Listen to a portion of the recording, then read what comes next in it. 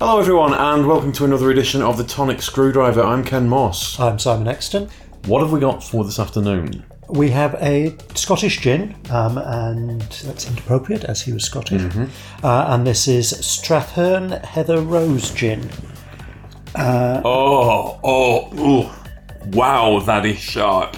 It says, a celebration distilled gin, ideal as an appetizer for a special occasion or as an everyday treat.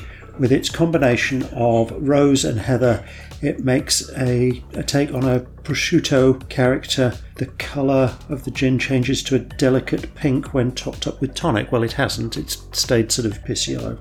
Fragrant, floral and light, sweet yet spicy. Does that describe what you've just tried? Absolutely not. Oh, that's got a tang to it, hasn't it? It's like... The rose isn't coming through at all. The heather is absolutely, I rather like it. It is. It's way too overpowering for me. That's not. Is that with tonic? Have you made that with tonic? Yes. I thought it was ginger ale. There's a froth on this. That's the colour of the gin. It's a 1 from me. I do not like that at all. It's a 3 from me. It's all right. It's a little bit sharp. For a gin that says it has rose in, it should actually taste of rose. Yeah.